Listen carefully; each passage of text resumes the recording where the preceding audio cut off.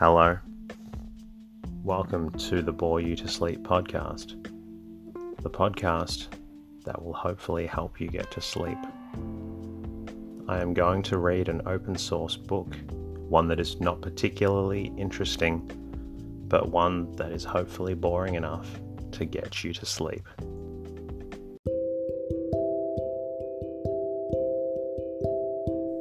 Is there something interfering with your happiness, or is preventing you from achieving your goals? I know there have been times in my life where I've struggled with sleeplessness, which is why I strive to help people everywhere with theirs. I'm proud to have partnered with a new sponsor, BetterHelp. BetterHelp will assess your needs and match you with your own licensed professional therapist, which doesn't take long at all. It's not a crisis line. It's not self-help.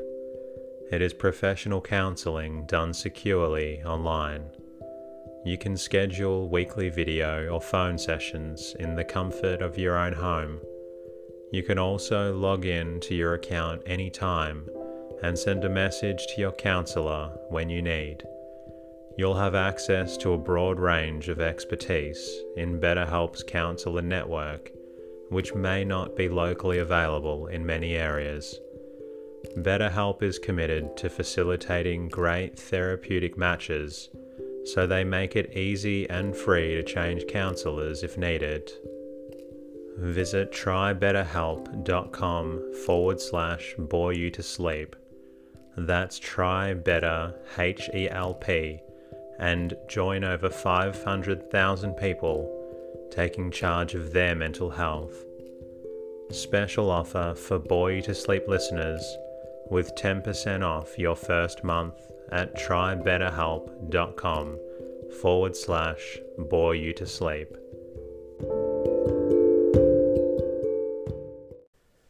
Tonight's reading comes from Beyond Rope and Fence, written by David Grew and published in 1922. The book tells the story from the perspective of a seasoned mare and her daughter. Set in Alberta, Canada, the story looks at the life from the viewpoint of horses. My name is Teddy, and I aim to help people everywhere get a good night's rest. Sleep is so important, and my mission is to help you get the rest that you need. The podcast is designed to play in the background while you slowly fall asleep. Thank you to everyone who has reached out to send their gratitude to me during the week. As the year draws to a close, I'm grateful to be featured in many of your most frequently played podcasts for 2020. Special thanks to Josie, Alice, and Nicole for mentioning me in your stories on Instagram. Thank you also to Matt Nichols for your lovely message on Instagram. Thank you as always to the Anchor supporters and Patreons that continue to support the show. If you do appreciate the podcast, a lovely way to say thank you is to leave a 5-star review in iTunes or your podcast app. Even one sentence helps out a lot. If you would like, you can also say hello at boreyoutosleep.com. I'm also on Twitter and Instagram at boreyoutosleep. In the meantime, lie back, relax, and enjoy the readings. Beyond Rope and Fence by David Grew. Foreword. In the fall of the year, the farmers and the ranchers of the northwest prairies of Canada release their horses for the winter.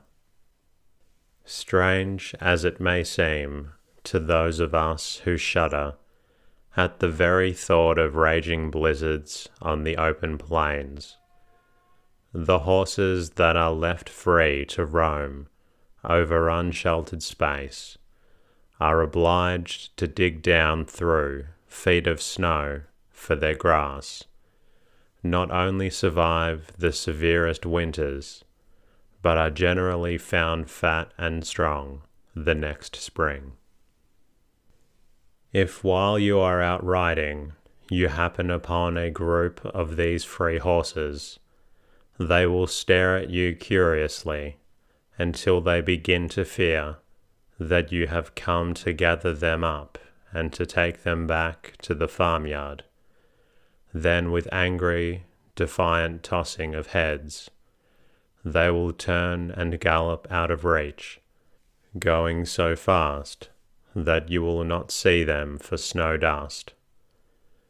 The horse you are riding, if he has ever enjoyed a winter of that freedom, will struggle to get away from you so that he may join them.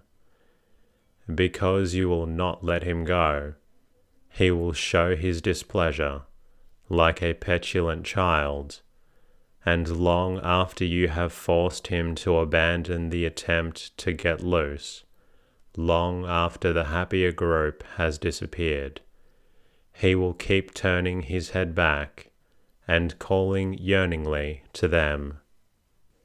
The farmer who releases his horses in the fall rarely loses any of them. Every farmer knows every horse within a radius of 25 miles or more, knows them by name and color, knows their histories and peculiarities. When the farmer is in doubt as to who some distant rider may be, you can hear him think aloud thus: "That's Skinner's sorrel, Billy. Skinner's goin' for his mail, or that Spicer's white nag, Madge. I'll bet Spicer's comin' to see about them oats."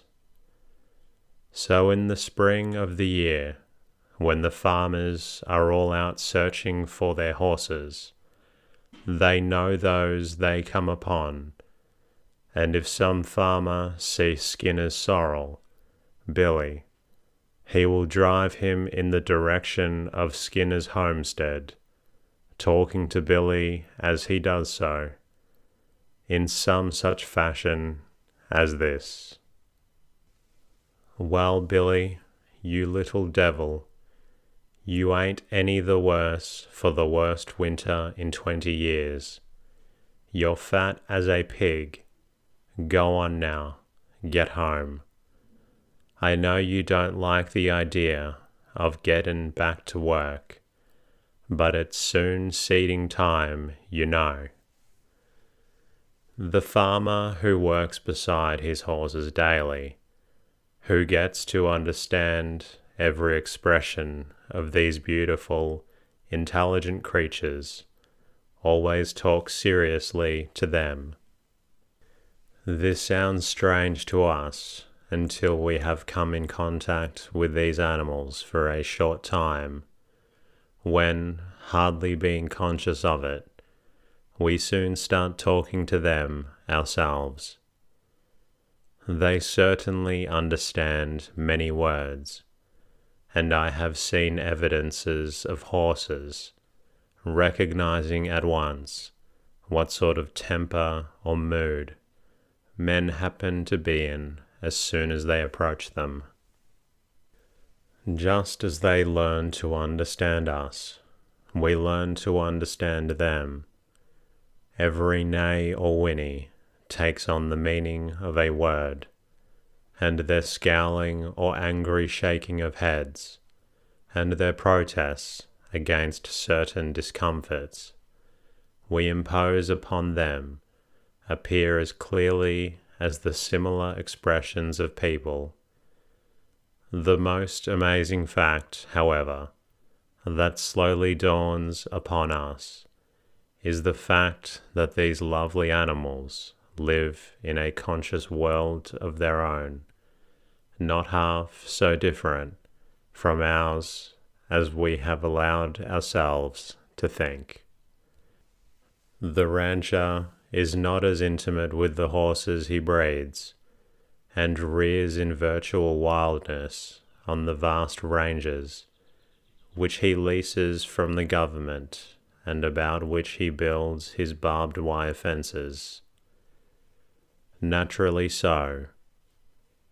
He has from several hundred to several thousand horses, and they are virtually in a wild state until he sells them, when they are broken in, and most of the untamed spirit is crushed out of them by heavy labor. A rancher can rarely tell you how many horses he has. During the spring, when colts are most often born, his stock may double for all he knows. He does not attempt to find out until the fall, when he rounds them up. The young colts are separated from their mothers and branded. The poor young things are tied and thrown, and the red-hot iron, with the shape of each rancher's particular brand, is pressed upon the shoulder till the insignia is burned through hair and skin, where the mark remains as long as the creature lives.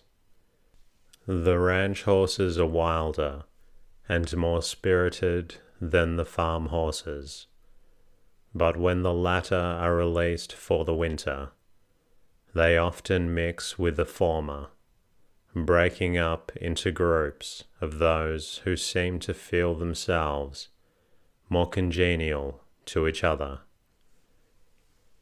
Every animal has a character and personality of his own, and while he will get along beautifully with one horse, he will fight all the time with another. From my observation, it seems to me that the wild free horse does much less quarrelling than the horse that has toiled on the farm, which would indicate quite clearly how much like ours his nature is.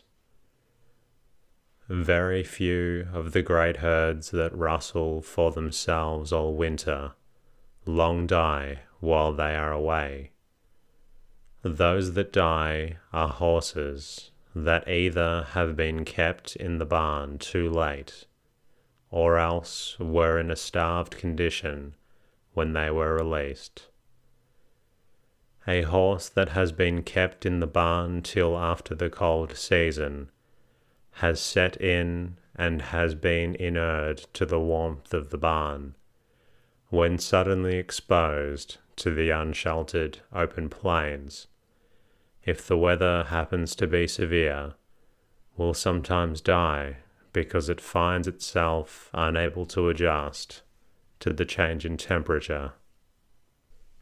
But there is one peculiarity of horse nature which sometimes kills the best horse, not only in the wilds, but in the pasture or barnyard, if no one is about to come to its assistance.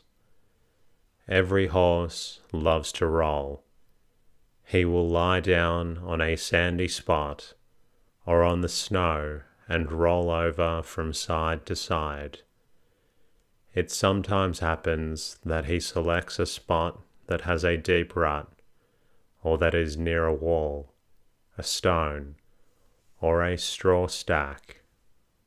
He will roll over and strike the wall, or the straw stack, or get caught in the rut in such a way that he cannot force himself back. He will remain helpless on his back till someone comes to his rescue. If he gets no assistance, he will die in a very short time, sometimes within less than an hour. But I am interested in the horse as a fellow being, subject as we are to limitations, and to a degree, less perhaps than we are, capable of joy and sorrow. In so far as these beautiful creatures are able to communicate to others an indication of the emotions out of which their lives are built. I have taken my story directly from them. My story, too, comes fresh from the prairies. I did most of its planning while riding on horseback over hundreds of miles of rolling Alberta plains, often coming upon hills from which I could see a perfectly circular horizon without a sign of human life, save perhaps some telltale arrangement of stones laid on the hilltop by Indians whom fate had long since swept from the plains of their fatherland. At such times my pony, whose wild and exciting history forms the greater part of this story, seemed as much moved by the open vastness and the stillness as I, and, in each his own way, we held communion with the spirit of the wilderness. Langmark, Alberta, Canada. Chapter 1. For the Love of Her Fall. Rolling hills and shallow valleys, an ocean of brown waves with fast drying slows, like patches of sunshine on the surface of the sea. Such was the Canadian prairie that autumn day. Such were the miles and miles of Alberta range, bounded by a barbed wire fence that was completely lost in the unobstructed play of sunshine. It was an open wilderness, so vast that it seemed to stretch on almost endlessly beyond the horizon, which lay desolate and unbroken, like a rusty iron ring, girding the earth. Its immensity, by an inexorable contrast, dwarfed everything that crept over the surface of the plains into a helpless puniness.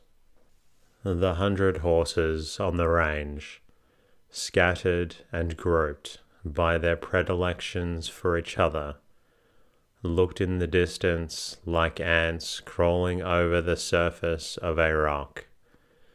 Within sight of each other, bound by the ties of race, they nevertheless had their loves and their preferences. Most of the mothers, with their little colts, grazed in a group by themselves, while a few mothers, as it felt that their children were better than their neighbours' children, kept themselves apart from the herd, though always within sight. Among the latter was a shapely, light brown or buckskin mare, who was grazing peacefully about her precious buckskin-coloured daughter. The little one was asleep on the grass. Her graceful little legs were stretched as far as she could stretch them. Her lovely little head lay flat on the ground. Her fluffy tail was thrown back on the grass with a delicious carelessness. She was only 6 months old, but already the very image of her mother. From the white strip on her forehead and the heavy black mane down to the unequal white spots on her 2 hind fetlocks, she was like her, only her wiry, delicately wrought little legs seemed somewhat too long for her. Suddenly, the old mare's head went up high in the air. Her grinding teeth ceased grinding as a broken machine comes to a dead stop, and the round, dilated, knowing eyes pierced the slight haze in the atmosphere. The little head on the grass raised just a bit, looked inquiringly at her beloved mother, quite near, then with the innocent confidence of childhood, dropped back again, rubbing the soft, fragrant grass in an ecstasy of contentment. But the old mare continued to gaze intently, standing motionless as a stone. She saw that all other horses were gazing just as intently as she was. Small moving objects, 2 men on horseback, had broken over the line of shadow along the southern horizon. One of them was loping away to the right and the other to the left. The old buckskin mare had already lived more than 20 years. Not only had she suffered at the hands of man, but she had so many of her babies taken from her. Her mother's heart began beating fast and apprehensively. The other mares, not far from her, also showed signs of extreme nervousness. The buckskin saw them run off for a short distance, as if in panic, then stop and gaze anxiously as the approaching riders came closer. It was time to act. She looked questioningly a moment toward the north, but she realized that direction would soon be closed to her, for she could tell that the riders, loping straight north, meant to turn in time and come back upon them. She called nervously to her little one. The little thing sprang to its feet, sidled up to her, and gazed at the dark specks that were coming together in the north, with fear glowing moist in her large, round eyes, until she had seen a group of horsemen dismount. One day, she had thought that man was a monstrous sort of horse with a frightful hump on its back. What little she had been able to learn about him since that time had served only to intensify her fear of him, and despite her abiding confidence in her mother, she trembled timorously as she heard the ominous hoofbeats in the distance. The animals instinctively gathered into a bunch and started away at full speed, while one of the horsemen remained some distance behind, ready to prevent the group from going off to either side. The other plunged into the midst of them and deftly separated the mothers and their colts from the rest of the bunch.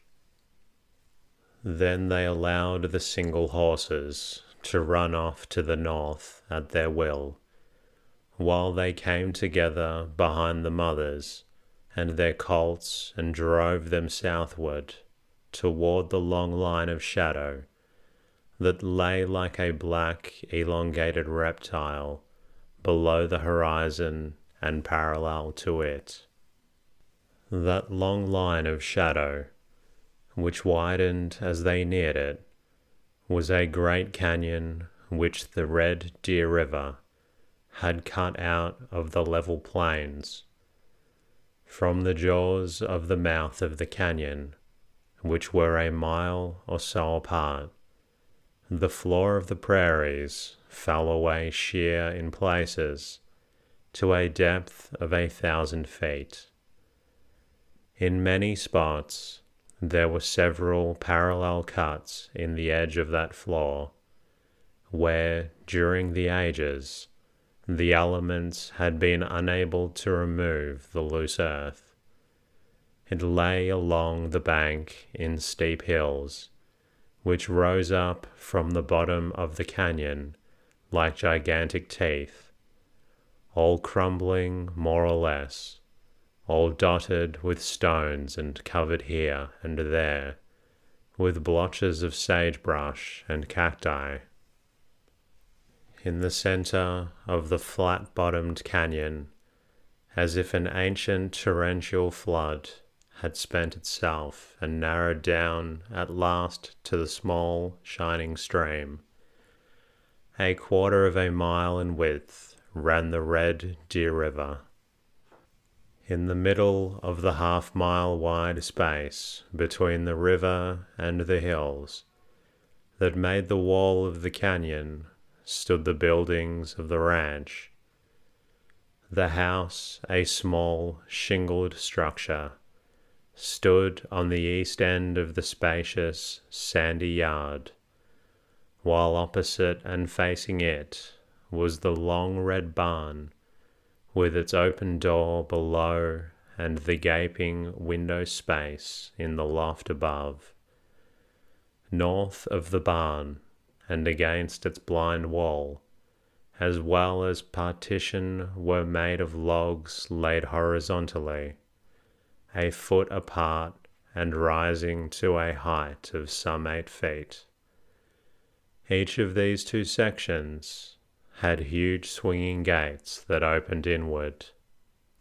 As helplessly as the waters of Niagara, the frantic mothers stealing side glances at their little ones, and feeling them at their sides, poured down the steep incline between the giant teeth, into the mouth of the canyon, slipping, sliding, and leaping downward riskily, in haste and fear.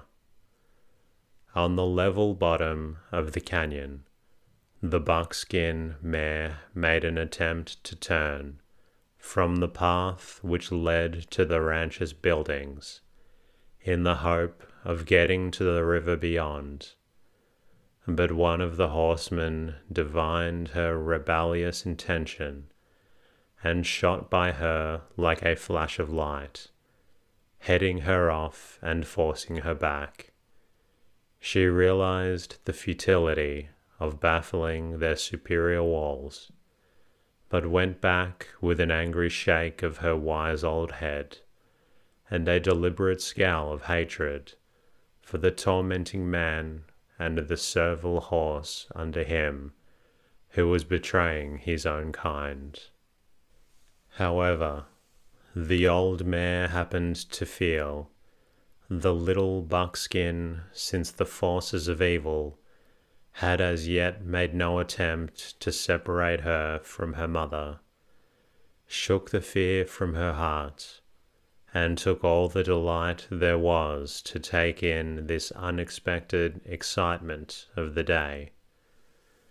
Healthy to the last cell in her body, the race had merely accelerated the circulation of her blood, and the ease with which she was able to keep up with her mother made her conscious of a great and thrilling power. Her eyes and nostrils dilated, her mane bristling, and her tail unfurled, her springy legs carrying her with ease. There was an expression of boundless joy in the motion of her graceful body. The gates of the corral stood wide open, being so driven that they could not swerve from the path. Half the group poured into one section of the corral, and the other half into the other. When they turned at the opposite walls, realizing that there was no way out again, and came back toward the gates, they saw the men closing them.